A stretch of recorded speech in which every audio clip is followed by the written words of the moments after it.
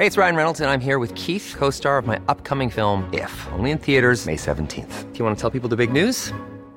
All right, I'll do it. Sign up now and you'll get unlimited for $15 a month and 6 months of Paramount Plus Essential Plan on us. MintMobile.com/switch. Upfront payment of $45 equivalent to $15 per month. Unlimited over 40 gigabytes per month. Face lower speeds. Videos at 480p. Active Mint customers by 531.24 get 6 months of Paramount Plus Essential Plan. Auto renews after 6 months. Offer ends May 31st, 2024. Separate Paramount Plus registration required. Terms and conditions apply if rated PG. Many of us have those stubborn pounds that seem impossible to lose, no matter how good we eat or how hard we work out. My solution is PlushCare. PlushCare is a leading telehealth provider with doctors who are there for you day and night to partner with you in your weight loss journey. They can prescribe FDA-approved weight loss medications like Wegovy and Zepbound for those who qualify. Plus, they accept most insurance plans. To get started, visit plushcare.com/weightloss. That's plushcare.com/weightloss.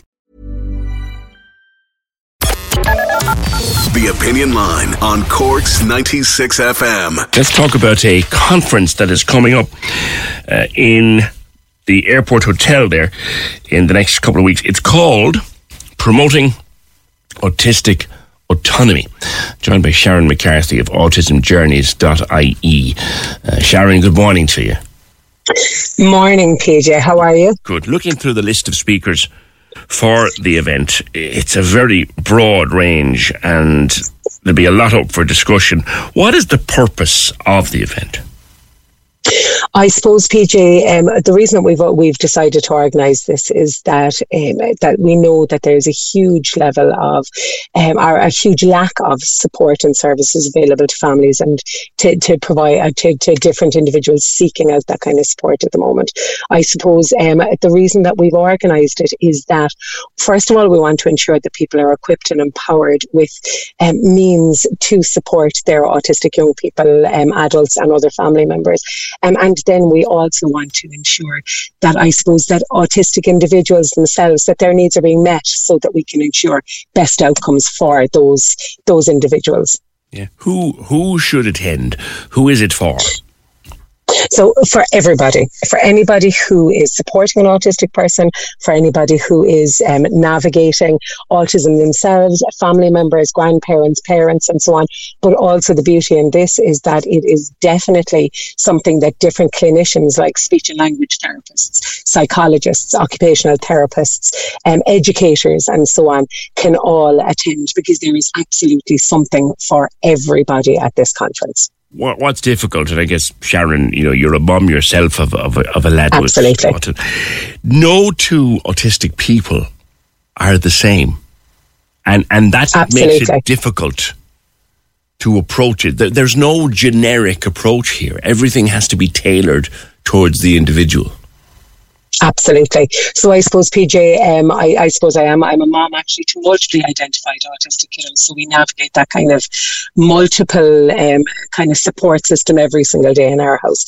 And I suppose from my standpoint, I think about kiddos and meeting their needs and so on and so forth. And I suppose this isn't about creating one type of an environment or a space that every autistic person is going to be, every autistic person's needs are going to be facilitated. And this is about equipping those around the autistic person with different strategies and means with which to individualize and support the autistic person central to their world.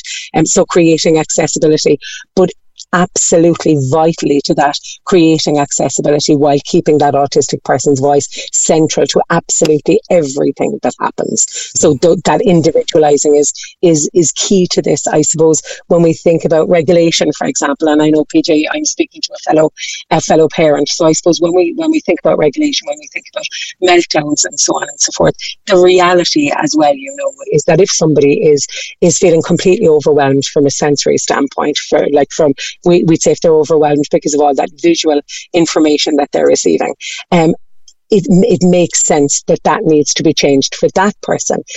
By comparison to somebody who becomes overwhelmed because of loud noises, for example. But I suppose the central to this is ensuring that individuals, that first of all, the people know what to look for, know we'd say different potential areas of trigger and so on, and then that we provide those strategies for individuals so that they can That's a particularly fascinating area, Sharon. And I remember when my lad was very small, and his meltdowns, no, he never had severe ones, to be fair. We were always very lucky, but he would bite and he would kick and he could get stressed at the slightest thing. And, I remember one of our very early therapists saying, there is no such thing as an autism, as a meltdown without a reason. You could strive to find the reason for years, but there is a reason for every single meltdown, and it's finding that. Like we found with himself, two things in particular: green neon, which he hates to this day, and will sit with his back to it, and rose bushes. Would you believe that? Yeah. Yeah, I suppose when you think about it, PJ, there's so many different reasons why somebody might become overwhelmed or feel like they can't access a space and so on. But I suppose the reality is that even though, we might seek and feel like we're looking forever, the reality is that anybody presenting with a kind of an overwhelmed response is in fact communicating something to us. And I suppose the piece in this is that people, I suppose, shifting that mindset and shifting, I suppose, moving away from the idea of challenging behaviour in inverted commas. I'm going to say I'm doing the in inverted commas sign here myself, the gesture, I suppose, but moving away from that and moving instead toward even the term emotional and physical response, because the reality is that when we consider response, we are then looking and we are actually flipping that kind of lens, considering looking through a different lens and looking to see what might be impacting the individual externally that is actually causing that level of discomfort and overwhelm and dysregulation and so on. And it'll come without an explanation. Another thing that has changed as well, Sharon, is the way we talk about the autistic person now. The language has changed. We used to say a person with autism because the autism, we used to say, didn't define them. Now we say the autistic person, and I'm still a little uncomfortable with the change. Yeah, absolutely. I suppose I tend to take my lead from autistic people and from the kind of autistic community. I look at research, actually, is where I'd be kind of looking most specifically, and recurrent research would indicate that about 80% of autistic people would prefer that identity first language, so the terms like autistic, versus 20% of people preferring to use the person first language, the person with autism. I suppose I tend to take my lead, but equally, for me, definitely, PJ, I tend to take my lead from the person standing in front of me most significantly. So we'd say if you're an autistic person who prefers to be referred to as a person with autism, then that's the term that I use. And I suppose, again, that's about keeping the person's voice central. I'm also mindful, PJ, that for us as parents, that I know that I'm on this journey a very long time in the same way that you are. And I suppose I'm very mindful that this was introduced to us as something that didn't define the child.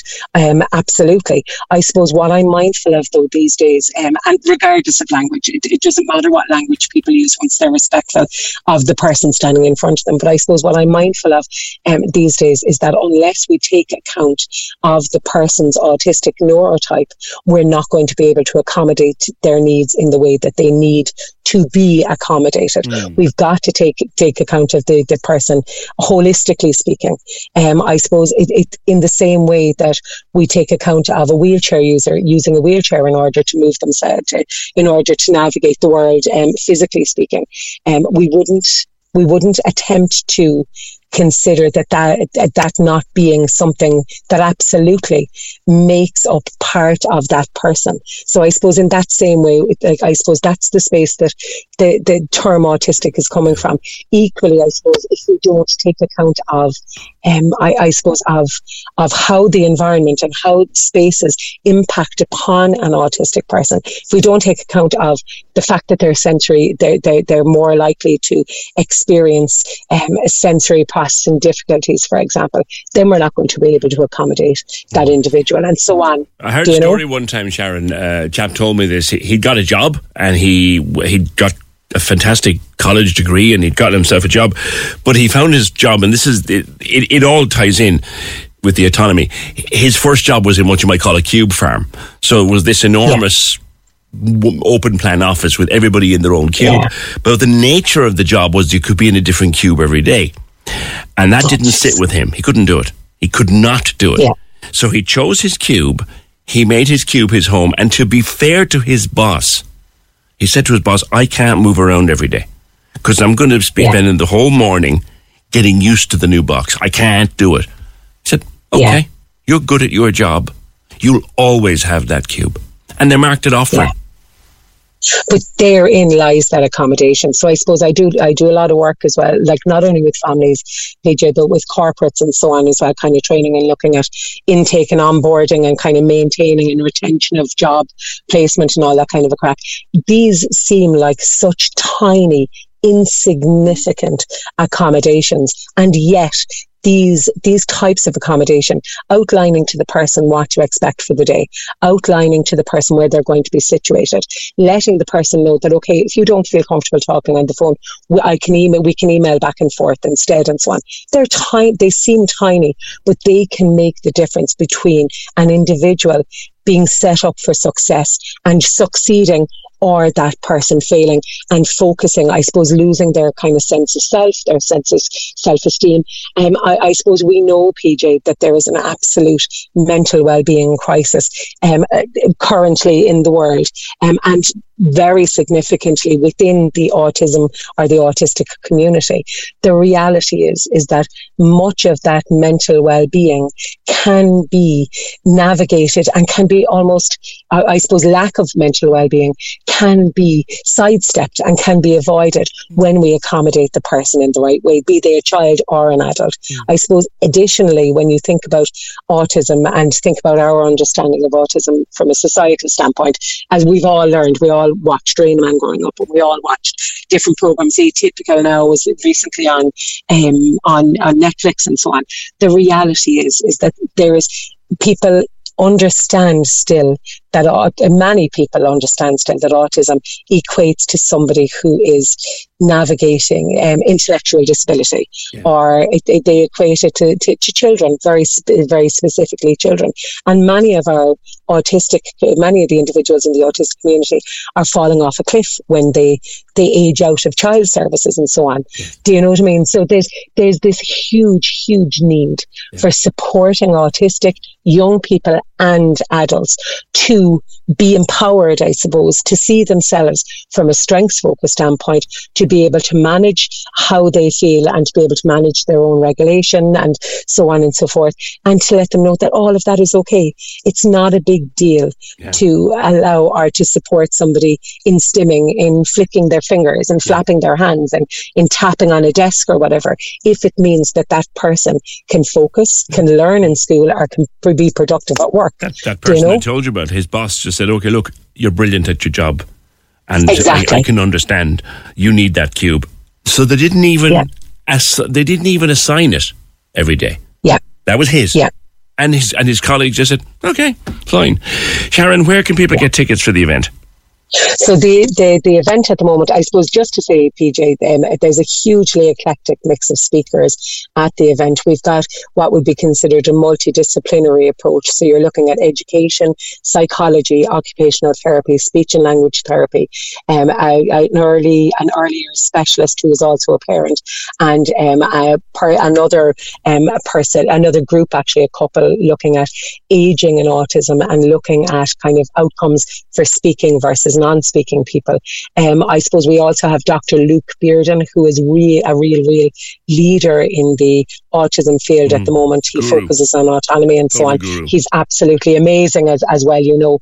And I suppose just to let people know that this conference will absolutely meet the needs of those educators and those clinicians and so on that I've mentioned. But I suppose the goal for me as a parent, first and foremost, and as a professional second, is that people are equipped from a family standpoint. Because if we set these children and young people up early, we ensure that their outcomes are improved and that things become so much more helpful and that they succeed, I suppose, essentially speaking.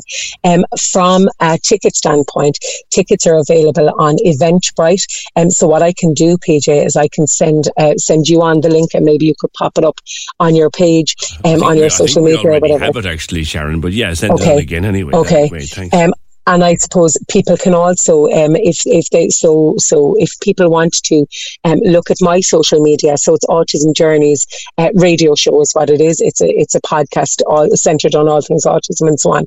But if people look at Autism Journeys radio show, so my handle on Facebook is Autism FM, so capital A and a capital F and everything else lowercase. And then Autism Journeys radio show on Instagram as well. It's at autism.journeys. I will be regularly sharing the link for that as well, for the event as well on those. Right. But again, I can send on those handles to you as well, PJ. Sharon, a pleasure to speak with you. Thank you very much. The event at the Cork International Hotel on the 18th of September. That's Sharon McCarthy. Cork's 96 FM. Hey, it's Danny Pellegrino from Everything Iconic. Ready to upgrade your style game without blowing your budget? Check out Quince. They've got all the good stuff, shirts and polos, activewear, and fine leather goods, all at 50 to 80% less than other high-end brands. And the best part? They're all about safe, ethical, and responsible manufacturing. Get that luxury vibe without the luxury price tag. Hit up quince.com/upgrade for free shipping and 365-day returns on your next order. That's quince.com/upgrade.